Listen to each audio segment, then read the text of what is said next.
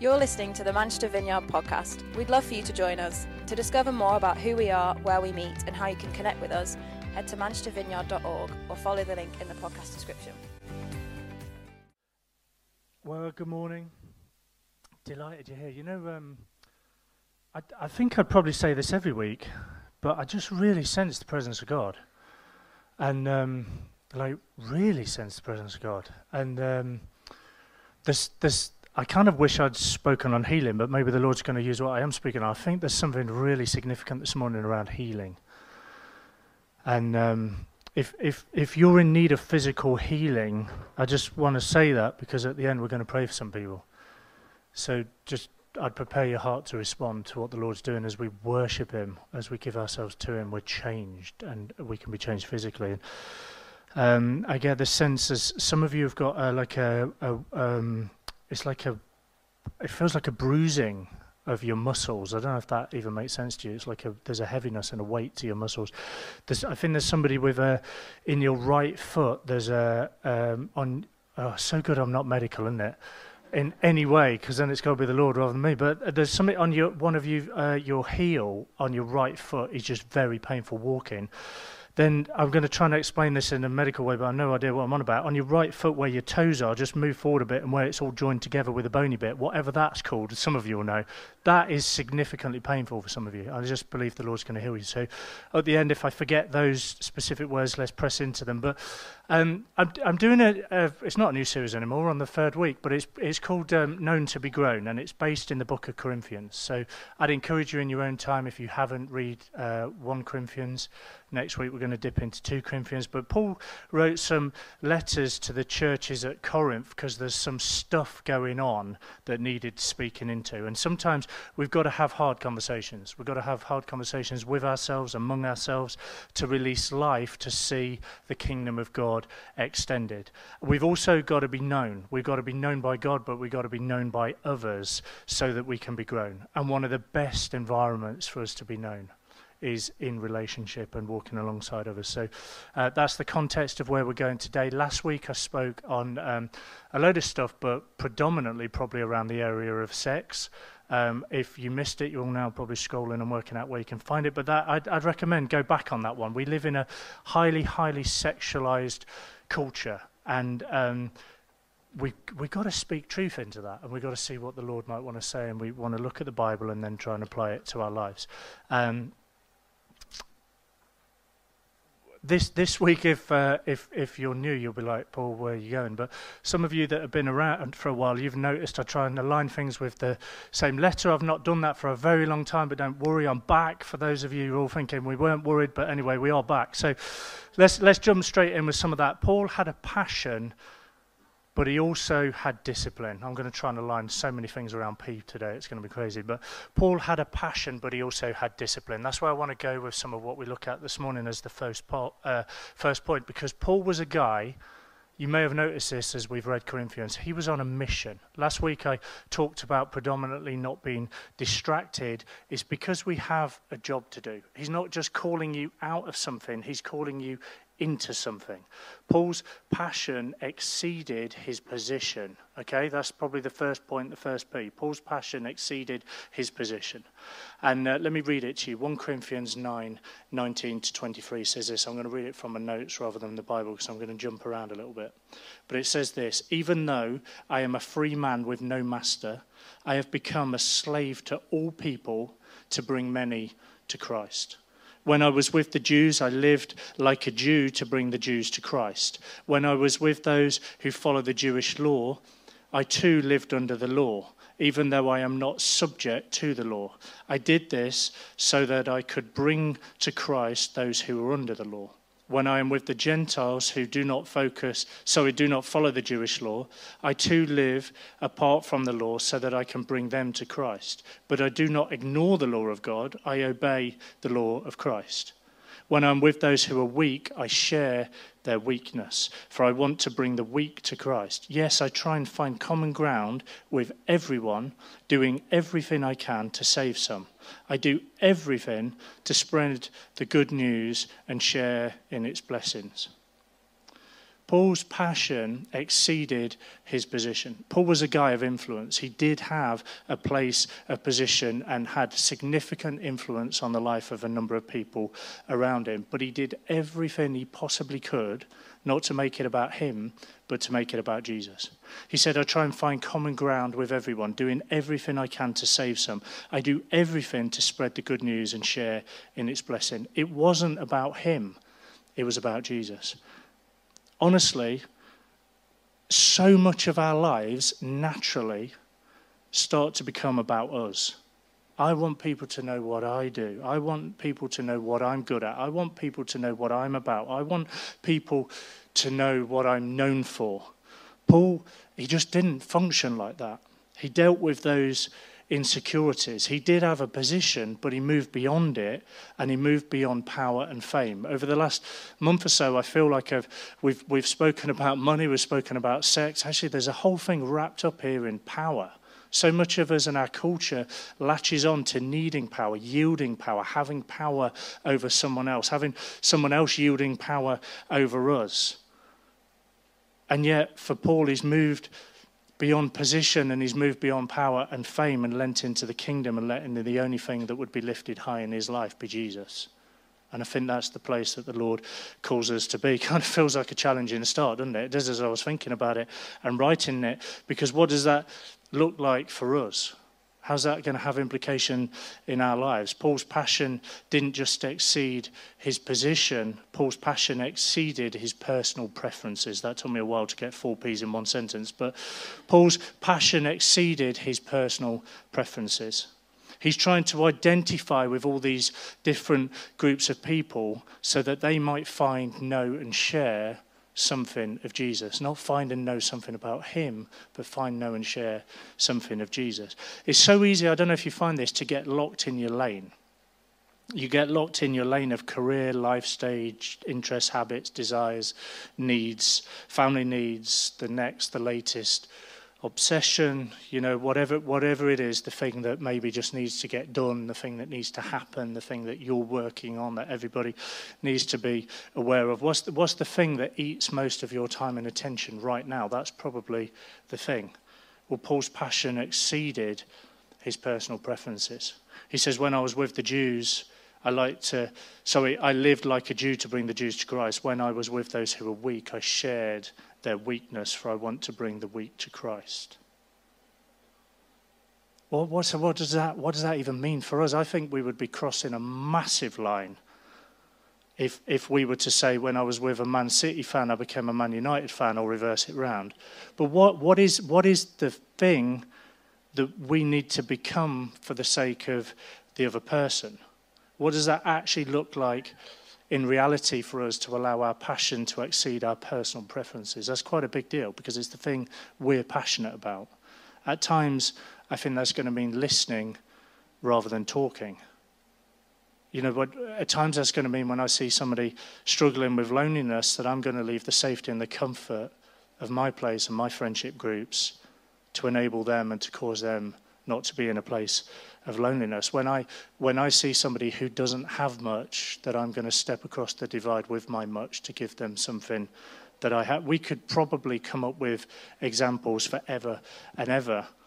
But he says, yes, I try and find common ground with everyone, doing everything I can to save some. I do everything to spread the good news and to share in its blessing. Paul's passion exceeded his personal preference. Third P, Paul was high on people and low on procedure. He says, when I was with those that were weak, I share their weakness, for I want to bring the weak to Christ. Yes, I try and find common ground with everyone, doing everything I can to save some. I do everything to spread the good news and share in its blessing. Paul knew what was worth living for and dying for. And he knew what wasn't worth living for and what wasn't worth dying for. See, he prioritized people over procedure. I think we've always tried to be a church like that. We've always said that as a church, it's people, people, people, people, people. It's not policy, it's not program, it's people. He prioritized people and the proximity of Jesus and Jesus alone. Paul remained fixed on the mission, and yet he was flexible in the method. but he didn't take his eyes off Jesus. I do everything, he says, to spread the good news and share in its blessing. Paul committed himself to God and to the goal that God had for him and his life, and therefore for us. Do we do that? I think we really have to ask ourselves that question. Do we prioritize people? But really? Because sometimes it's so easy to get caught up in everything else, isn't it? But he prioritized people. I think that's going to radically change how some of you live and how you spend your time and money and energy. If that's so, it's going to radically change how you interact with people. Let me read the next bit. It says this, verse 24 to 27. Don't you realize that in a race, everyone runs, but only one person gets the prize? So run to win. All athletes are disciplined in their training. They do it to win a prize that will fade away, but we do it for an eternal prize. So I run with purpose in every step. I'm not just shadow boxing. I discipline my body like an athlete, training it to do what it should. Otherwise, I fear that after preaching to others, I myself might be disqualified. Some of you, I think this may be very relevant to you. You just need to hear today, keep going. Honestly, some of you need to hear that, keep going. Run for the finish line. Run for the prize. Whatever you do, keep running. Sometimes it sucks. Sometimes life is hard. Sometimes you get a battering. Sometimes it makes no sense. Sometimes people don't get healed. Sometimes you have doubts. Sometimes you're going to have more questions than you've got answers. Sometimes people hurt us. Sometimes people let us down. Sometimes people do silly things. Sometimes people do really silly things. Yet run with purpose in every step and keep going. Purpose in every step. Not just purpose when it's easy and when it's going well, but eye on the prize and purpose in every step. Paul, I think, had kind of sensed that the Corinthians had got a bit lazy. They wanted rewards without hard work. They'd become more concerned for having pleasant surroundings than they did for having proper training environments. I've always found this so helpful, actually, personally, to reflect on, because sometimes I think we just need a jolly good shake. You know, don't settle for where you are. Take ground to become and to step into all that he has for you. He's basically saying, and I know it is kind of obvious, but sometimes I think we need the obvious to step into it, is don't run aimlessly. Paul challenges them to have focus and to have significant focus. Verse 24, don't you realize that in a race, everyone runs, but only one person gets the prize? So run to win. You've got to have focus. Paul challenges them to train. Verse 25, all athletes are disciplined in their training. They do it to win a prize that will fade away, but we do it for an eternal prize. Paul challenges them to focus and to train. Paul challenges them to compete with passion. Verse 26, so I run with purpose in every step, not just passion, but to fight. I think you get the same from verse 26. Again, Paul challenges them to master their flesh. Verse 27, I discipline my body like an athlete, training it to do what it should. Some of that, I think, links back to some of what I shared last week, and I realize for some of you that is a hard conversation to have, but it's the one we've got to step into to have purpose and to fight and to train and to have focus. Romans 6, verse 12, do not let sin control the way you live. Do not give in to sinful desires. Do not let any part of your body become an instrument of evil to serve sin. Instead, give yourselves completely to God, for you were dead, but now you have new life. So use your whole body as an instrument to do what is right for the glory of God. You know, if you kind of unpick what that's actually saying, it's kind of saying that our bodies can be presented in two ways. They can either be used as an instrument of wickedness, or they can be used as an instrument for righteousness. And I know I say that quite quickly and quite starkly, and it can make some of you potentially feel quite uncomfortable. But please know I'm not judging you. I want to love you into life. I think it's the stuff that's in the book, and sometimes we've got to have the hard conversation to release life. I long for the fullness for you. I think worship this morning was beautiful. It led us on a journey of repentance, all of us on our knees before Jesus, realizing something of his goodness and his glory. Surely that's the people that we want to be. But what we see sometimes in the Corinthians, and I think it can leak easily into us, is that we become lazy and we can slip up. We need to focus, and we need to have a razor-sharp, laser-guided purpose. If only we had the time for all of the detail of all of this. Sadly, we don't. I think I'm going to just jump on a bit. And I don't want to take any of these passages out of context, but I am going to jump on a bit. Paul in chapter 10 tries to teach them to learn some of the lessons that they could take from Israel's history. He warns them not to forget some of the things of the past and to not fall into some of the traps that they did. It says this, chapter 10, verse 6, "These things happened as a warning to us, so that we would not crave evil things as they did, or worship idols as some of them did." Verse 14, "So my dear friends, flee from the worship of idols." Paul warns of the flippant, careless attitude towards the worship of idols. So much of our culture sucks us into worshipping things and people rather than him. I'm going to talk more about worship in a minute, but sandwiched between those two verses is kind of a big one. It says this: if you think you are standing strong, be careful not to fall. If nothing else, if you've kind of zoned out and just zoned back in, that's a pretty big grenade to chuck in the room. If you think you're standing strong, be careful not to fall. It was a warning shot across the bows of the Corinthian super spiritual culture and environment. Honestly, if you think you're standing strong, be careful not to fall. Be known to be grown. Be known by others. Don't isolate yourself. It's so easy just to go a degree or two off, which over a period of time becomes quite a significant margin and a long way off. The backdrop to all of this is this huge warning to the Corinthians not to become complacent and base their eternal security on doing the right religious things. You know, it's so easy for our faith to become a routine-based performance. Have you found that? Sometimes you're just going through the motions. We're just habitually doing the thing that we think is the right thing to do. And I'm not saying don't do it, but we don't want it to become a religious act.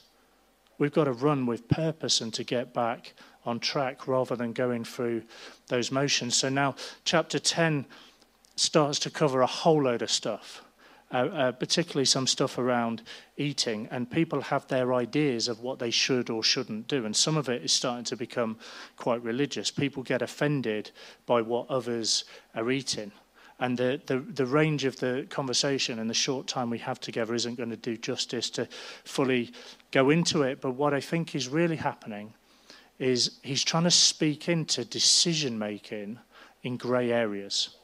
The conversation that they're having happens to be around food and various other things, but do you find it quite interesting that we're a culture of opinions, aren't we? I think they were then, but we are now.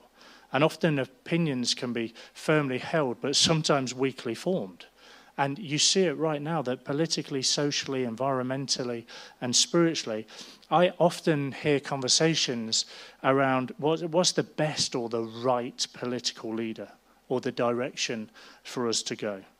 What does it mean to have a healthy work-life balance? You know, do you have a Sabbath? What's the right thing for us to do as a culture right now for the environment and for the future of it and for the days ahead? There's huge conversations linking the environment and food and all of that, huge discussions around it. And people tap into popular culture, don't they? You'll have noticed that McDonald's are currently, as many others are actually, have recently launched the plant-based burger. I think we could get lost and we could get divided in a whole world of thinking and opinions. Most things that stem from the right thing then become the dominant thing. And I'm not saying they're not right or healthy conversations, but let's just step back and land on some broad parameters and principles that I think we should have at play in decision making, particularly in grey areas, because ultimately I think that's the driver of what we should be getting at. Many decisions often have no clear answer. It's not always one way or the other way. Often there's a tension and there's a middle ground. And I think Paul describes a system for making decisions, and I think we could apply these principles to anything rather than just the context of what he was speaking into. And it's kind of this. Let's just get back on track with a few more P's, but it's kind of this. He says prioritize God's people. That would be the first one. The second one would be pursue God's glory. And the third one would be perceive God's purpose. Let's just have a brief look at each of those. Prioritize God's people. It's kind of the notion that I think he's already spoken into is put others first.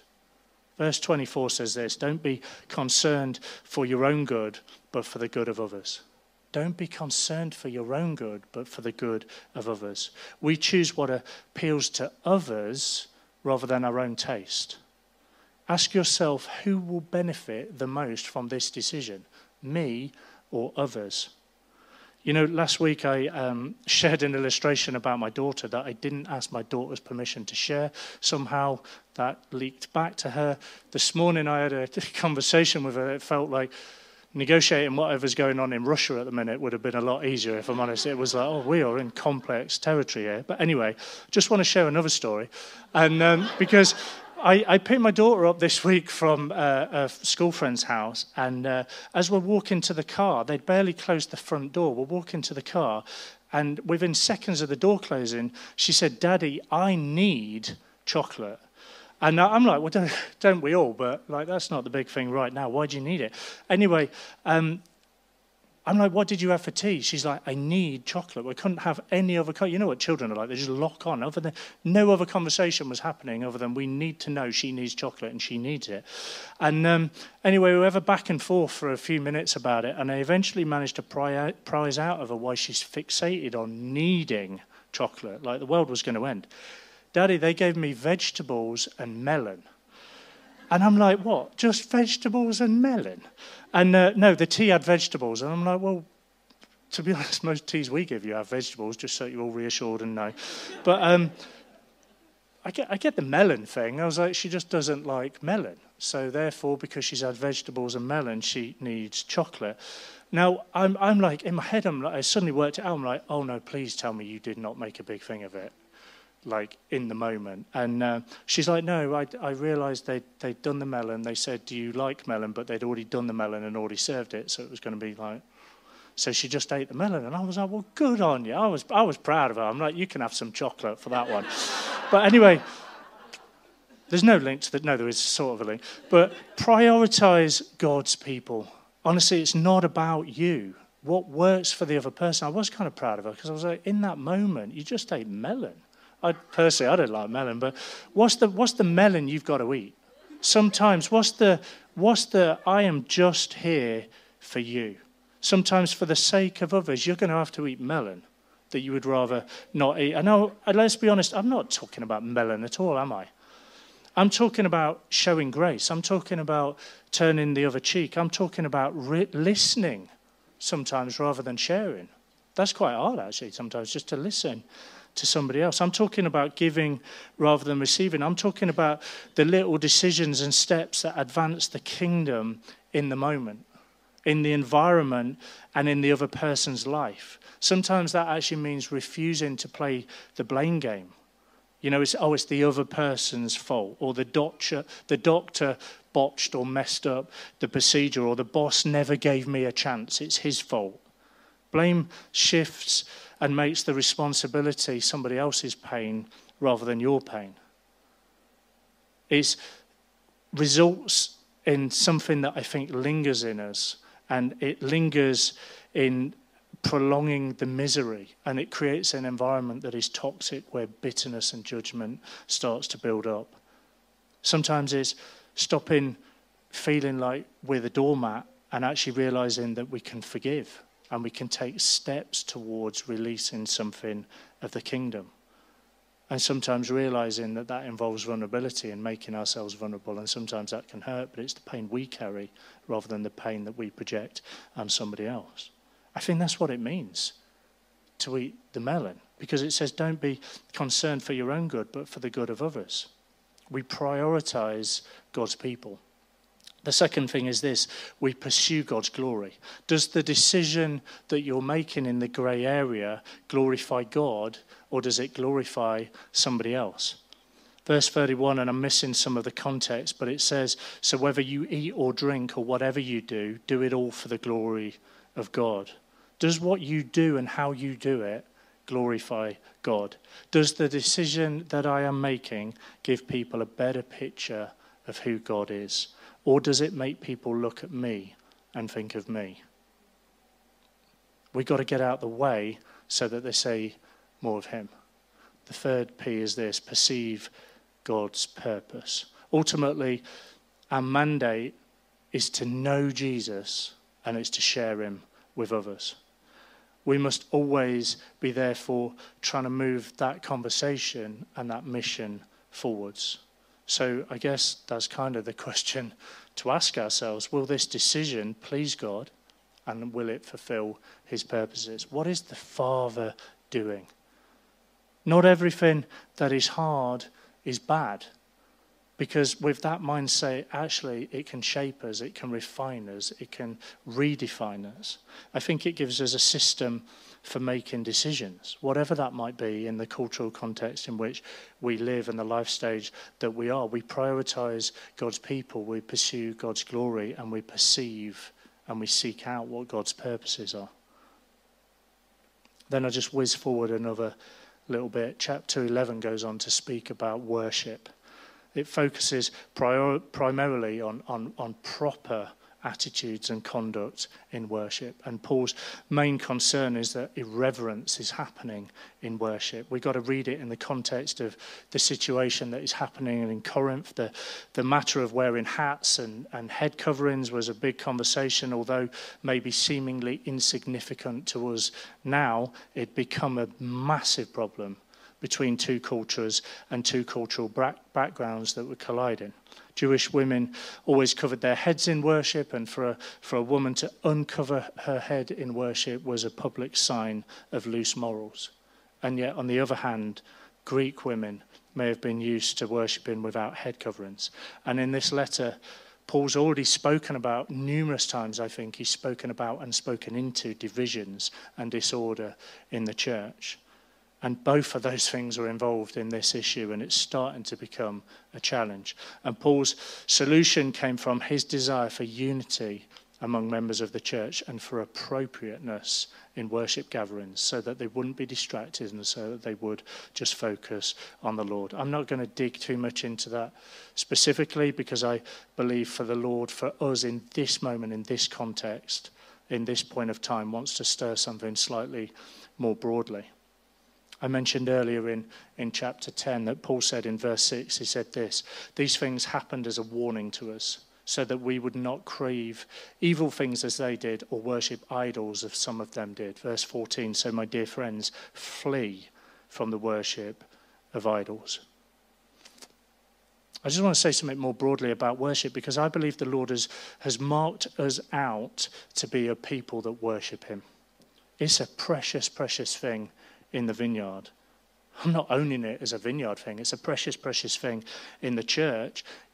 Globally, it has huge ramifications, therefore, for this city. Corinth was a collection of people who had come together from all over the place with different cultures and backgrounds and prior understandings, which you could say is very much similar to something in Manchester. I therefore thought it might be helpful just to close by sharing a few reflections around worship. I've many, many, many times personally reflected that I wish somebody had told me when I was in my mid to late teens what I know now. The experience of Jesus that I've had compared to what I have had now, and what I know and what I've experienced. In my teens, it was kind of this dry head knowledge. And now it's become an encounter with the living God. And if I'd have known that then, it may have spared me an awful lot of pain and very complicated decision-making that probably led me into more pain. But equally, what I know now and have seen now has freed me and released me from so much of that pain and hurt and confusion. It's recentered and it's realigned me. So for some of you, rather than repeat history and allow you go where I went, I just thought I'd take a moment to share with you one of the most profound things that has ever happened to me, how it happened and what that therefore now looks like. Now, this will of course be my story. Yours will be slightly different, and I'm not saying I'm right. What I am saying 100% is I'm changed. And I just want to talk you through part of what has and what is still happening to me to this very day in worship. Now, many of you, I'm aware, you'll be new to this worship thing. And many of you also, I think, will have just normalized to it. It'll have just become a thing. It's just a habitual religious pattern. That was the thing I was talking about earlier. So imagine me as a 19-year-old having been brought up in a very, very conservative church where once a guy tried to introduce the drums, and I say the drums, I actually mean a drum. So there's one guy hitting a drum at various points in a song, not repeatedly, but just every now and again. And as a result of that, I kid you not, people left the church. Now, the organ actually was the order of the day, and at times that progressed to one person singing and one person playing the guitar, and they were like the music group. And I say the music group, it was actually a married couple where one sang and one played the guitar, and we'd stand up and we'd sit down between each songs. And honestly, I am not criticizing it. That's not where I'm going with this at all. It's not wrong. I just need to tell you what happened to me, because at that time in my life, I was a mess. And I wasn't just broken, I was kind of destroyed. And I was weighed down and hurting and lashing out at anyone and everyone, deeply, deeply internalizing pain and getting incredibly emotionally screwed up. Now, I tell you that because I want many of you to know there is a pathway to freedom. Some of you ask, well, how does change actually happen in your life? Well, this is my story. It may not be your story, but you may find part of your story in mine. So I encounter the vineyard. I encountered worship. I only knew the singing of songs, and these guys called it worship. And now what was different for me wasn't the word. It was the realization that I started to realize it wasn't about me. It was about him, they always said. It's not about you. It's about him.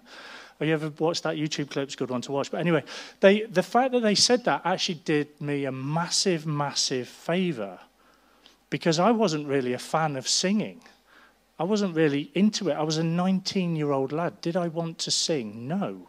So the fact it's not about me, it's about him, has already done me an instant upgrade. So that was a good thing, but it just kind of melted me, actually, the worship thing. I melted before him, and I need to tell you that it's changed me inside out, because it took my eyes off me and it put them onto him. Now, I would say that is the predominant environment I've been changed over the years. Oh, without a doubt, I've been zapped a few times by the Holy Spirit and a few other things, like, I'd use language like I've been absolutely shabbered out. You might use slightly different language. But to say, has that one thing changed me? Yeah, I would actually say the one thing that has predominantly changed me is worshipping Jesus, because to worship is to change. And I've realized that when I read the book of Revelation in the Bible, that the elders would bow down and they would worship him. And they would sit up again and they would see something more of him, and they'd be back on their faces worshiping him. Almost like it's too much. And I realized that worship was words, but actually it's more than words. And I realized it was going to mean, and it was going to take everything of me and give in everything I've got, because he loves it. He created it. He put music in us for his praise and his glory. Now, this is just very much a side point, but how you worship in the week is going to affect how you worship with your life, and that's going to affect how we worship on a Sunday. So if you're ranting and raving during the week, getting irritated all the time and getting caught up in all the sex stuff that I was talking about last week, that's going to affect how you worship on a Sunday. See, sometimes you get caught up thinking in your head, well, it's about the band and how they do it and how it sounds and looks and how it all hangs together. It's not the band, it's how you live your life. And another side point, if I can just go down another slight rabbit warren, is, by the way, leading worship. I've never done it because I couldn't spare you. I can't even clap in time. But that is incredibly costly. Pray for them because it's not glamorous. Sometimes people think it's glamorous. It is not glamorous. But anyway, how you live will affect the way you worship. You will find yourself feeling dry and distant in here if you live dry and distant out there. Spend your week swearing and shouting at everyone and then expect the flick of a switch as you walk in to find intimacy with Jesus. It just isn't going to work. I've found actually some of the most powerful encounters of worship that I've had have been outside of this room. Not that I don't want to be in this room encountering God together, and I think it's crucial and it's very important, but he breaks in anywhere that we're open. See, we can make this whole thing like a Sunday slot thing. Actually, it's a lifestyle thing. Honestly, we should be queuing at the door to get in on a Sunday morning, busting, ready, waiting and ready, because we get to worship Jesus together. Surely the pandemic has taught us something about that. The manifest, manifold presence of God when we worship him together. I'll often be driving the car or walking down the street, and I've ended up in tears on my knees, been zapped. Now, I realise for some of you, that's a little bit strange. Well, I just thought I would just want to explain to you some of what I think may be going on. Some of you are thinking I'm mad, but I just want to stir, as if nothing else, to the worship of Jesus. I've regularly had this song, a song, that would just sit on my life for a while. Before Christmas, a few weeks before Christmas, there was a song that we sung here one Sunday morning. I think it's called Wonderful. It undid me. When we were here together, I just cried and I cried. And anyway, as I said, I often just sit in a song. A song will just be my world for a while. And that one undid me. I would say it healed me, it freed me, it spoke hope over me, it elevated something of my perspective. Anyway, over Christmas, I'd often be driving, and the standard thing happens where the rest of them are just all asleep. And I just played it, and I played it, and I played it, and I played it, same song. And I played it whenever I could. Like all the time. You're like, not all the time. I'm like, no, literally all the time. And the kids literally were like, is that the only song you listen to? And I'd turn it off for like 5 minutes, and then I'd try and sneak it on again. And what's going on? Well, this. Let me say this. Sometimes it moves me beyond words. But this is what's going on sometimes for me. Not all of the time, because it changes most of the time, because it's hard to define what it actually is and what's going on. But I thought I'd try and give it words. The words to that song are this. The first line is, Father, you are holy. You know, sometimes I just sit in that. He's my Father. Some of you need to hear that today. He's my Father. He's my Father. He's actually my Father. My earthly father has caused me so much hurt and pain, but I have a Father who loves me, and he's holy, and he's perfect. I just want you to know you have a Father that loves you. Honestly, I know that he loves me, and it settles me. I'm not striving, I'm not fighting for position or influence. All of that stuff I talked about that Paul had settled before, I think it's because he'd seen something of Jesus. I was a wreck, but my Father loves me, and he's holy. Romans 7 verse 24, Paul says this, and sometimes it felt like this could be my exact words, but he says this, oh, what a miserable person I am. Who will free me from this life that is dominated by sin and death? Thank God. The answer is Jesus Christ, our Lord. He's my Father. I barely moved over Christmas beyond that first line, Father, you are holy.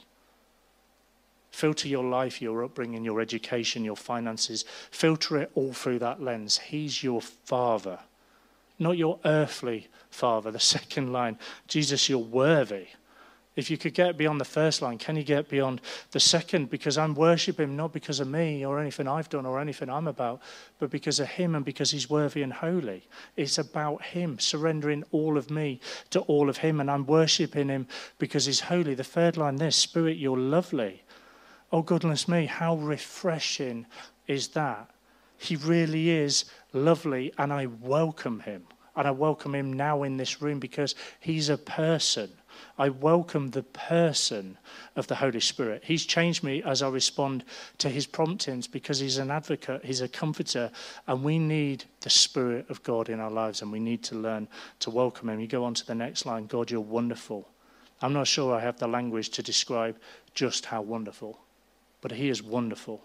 Sometimes you might just have to declare that. Sometimes you might just have to sing it until you actually believe it. And the same for everything I've said before. Sometimes actually singing it teaches us to believe it because he is. He is. He really, really is. It goes on, Father, we need you. I need my Father when I don't think I do, when I think I can seek and crave independence and I can do it on my own. God, please soften me and realign me. Because, Father, we need you. The next line, Jesus, we love you. Can I say that? Some of us have got to learn to say that. Jesus, we love you. Spirit, you're welcome here. What does that look like to make that a reality in our lives, in every part and every aspect of our lives? God, you're wonderful. Father, you're heavenly, it says. Well, so my perfect heavenly Father, my perfect Father who ushers in the kingdom, makes the kingdom here on earth as it is in heaven. He's heavenly. He brings the reign and rule of God that is in heaven here on earth in my heart. He doesn't fail us. His ways are far above our ways. How sometimes I've lessened things to an earthly perspective, but he pushes it back because he's heavenly. He's kindness and goodness without end. That's the next line. It's like, hang on a minute, what? He is kindness and goodness without end. There's no end to his goodness and kindness. I've heard, many of you will have, if you've been to a welcome dinner, Steph has shared many times some of the darkest, most painful moments in our life. And some of those, one of those was when we lost a deeply longed for child. The thing that I've often heard her share about that was that his kindness and goodness was so close, and it started to emerge from the ashes. That wasn't the exact language, but it's around that. Goodness and kindness without end.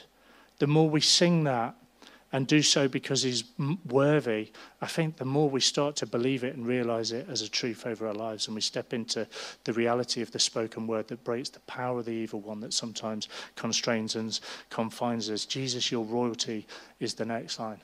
With everything I've just said, you fall before the majesty. And I can't get off my face. I see what's happening in Revelation, that you stick your head up, you have another glance at the Father, and you're just flat on your face. Again, you bow down because he's royalty, he's King of Kings. He is majesty, King of heaven. You see, I'm not going to go on and on and on, but I could go on and on and on. And I could do the same for every song that we sung together this morning. Because sometimes we sing it, sometimes he sings it over me, sometimes I'm singing it until I believe it, and I'm teaching my soul to understand it and believe it. Sometimes it's encouraging me, sometimes it's healing me. All of the time, it's not even about me. It's about him. And I think he loves it when we love him. And so I'm worshipping him just because he's wonderful and he's royalty and he's worthy and he's endlessly kind and good. 21 years, I've had the joy of knowing him like that. And some days, the change in my life has felt quick, and some days it's felt like I'm asking, will I ever be who he's created me to be? Will I ever get beyond myself and my own humanity? But we do, because worship changes us when we take it from us and we place it on him. Some of us will have started to worship something and someone over him. If you want to change, worship Jesus. If you want to know what he wants you to do, worship Jesus. Not just singing, but lifestyle and life choices too. But not just life and life choices too. Also singing. Run with purpose in every step. I'm not just shadow boxing. I discipline my body like an athlete, training it to do what I want it to do. Luke 4 verse 8, Jesus replied, the scriptures say you must worship the Lord your God and serve him only. Psalm 29 verse 2, honor the Lord your God Honour the Lord for the glory of his name. Worship the Lord in the splendour of his holiness. Revelation 7 verse 11, and all the angels are standing around the throne and around the elders, and the four living beings, and they fell before the throne with their faces to the ground and worshipped God. Can I call us to be a people that worship Jesus, not just with singing, but with our lives too, not just with our lives, but also with singing and our voices? Because Psalm 22 verse 3 says this, yet you are holy, enthroned on the praises of Israel. Would we worship him? Because as we worship him, he comes to live among us. When he lives among us, he changes us and we become more like him. Shall we stand together? Spirit of the living God, who comes and lives among us as we worship him, would you come and live among us and make your home? We welcome you.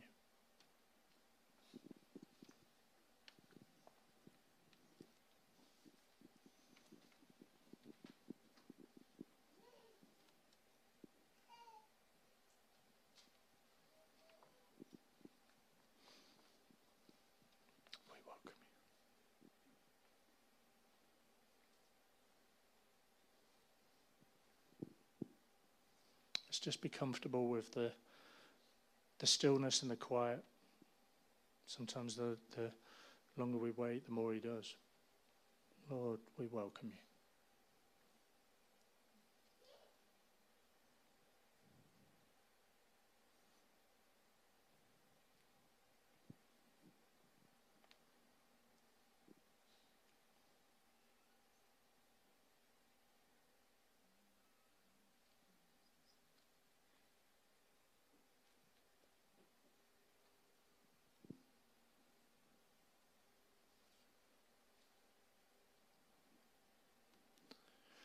Kind of started by saying it, but I really sensed the presence of God, and I do. I did then and I do now.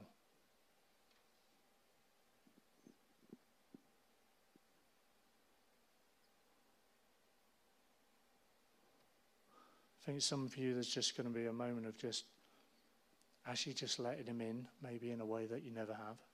Some of you, that's for the first time. Just saying, Jesus, I surrender my life to you.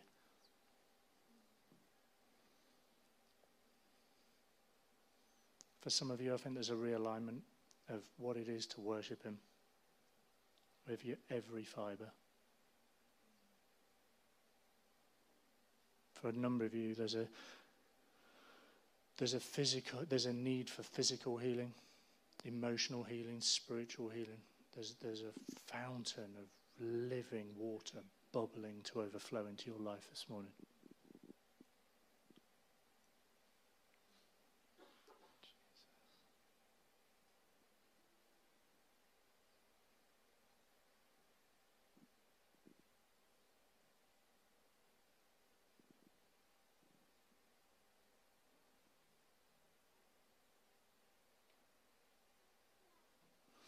I think some of you, it's like you've life and culture has taught you to worship other things, and that's become a dominant focus and fixture in your life.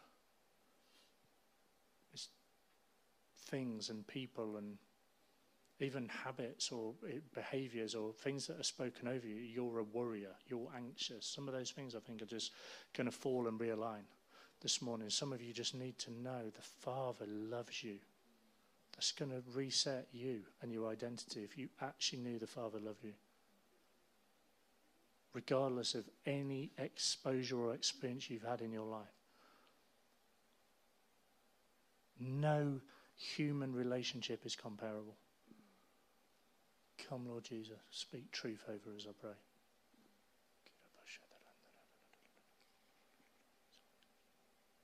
I also think in these moments that comparison can creep in, and in worship comparison can creep in. I think often we can look around at what we think is happening for other people, And that can rob a lot of joy from us, or it can just kind of divert our focus. And I just felt, maybe that's not the case, but whether for some of us that's a barrier in worship, as we come and we stand there and we see what's happening with other people, or we hear stories and we think, well, that's not happening for me, or that's not how I feel. And I just think God wants to really lift that lie off you, like that doesn't matter. Like what's the posture of your heart? What are you saying? What's he saying to you? And actually, he meets with us in really different ways. So I just encourage you, if that is you, just, it's like those horses wear those blinkers, but just invite God into that to try and drown out that comparison of what you see in other people. Because actually what he really longs for is your heart and your time. And that looks different for all of us.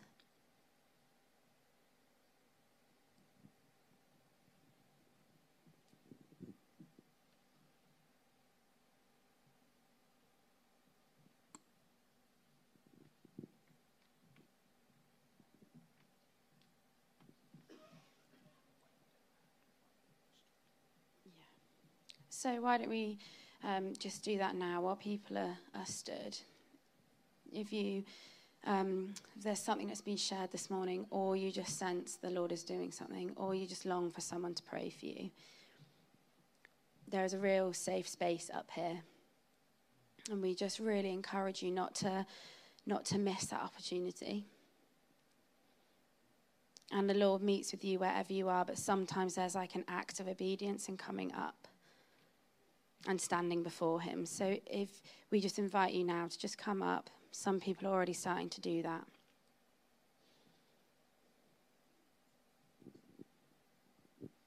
I think there's an anointing this morning as well.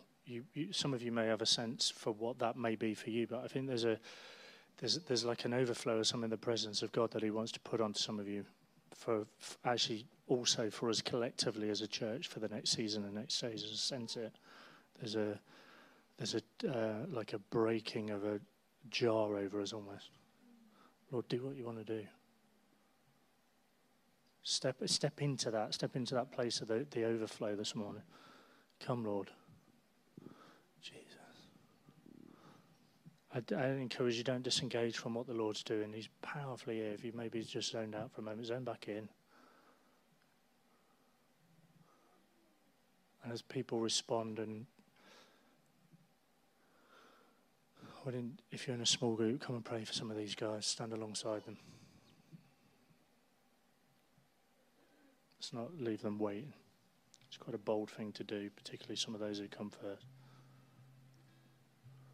Let's just be sensitive to the presence of God in this room.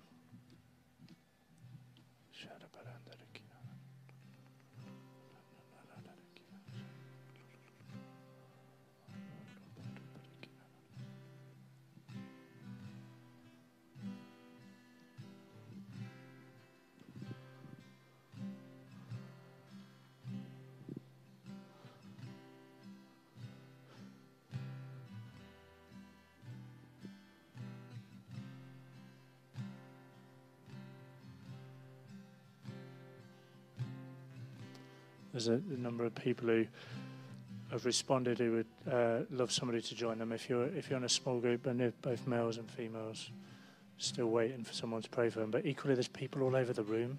Don't join someone else who's praying for someone else. I always take it if someone's got their eyes closed, it's kind of an open invitation that they'll be up for you praying for them.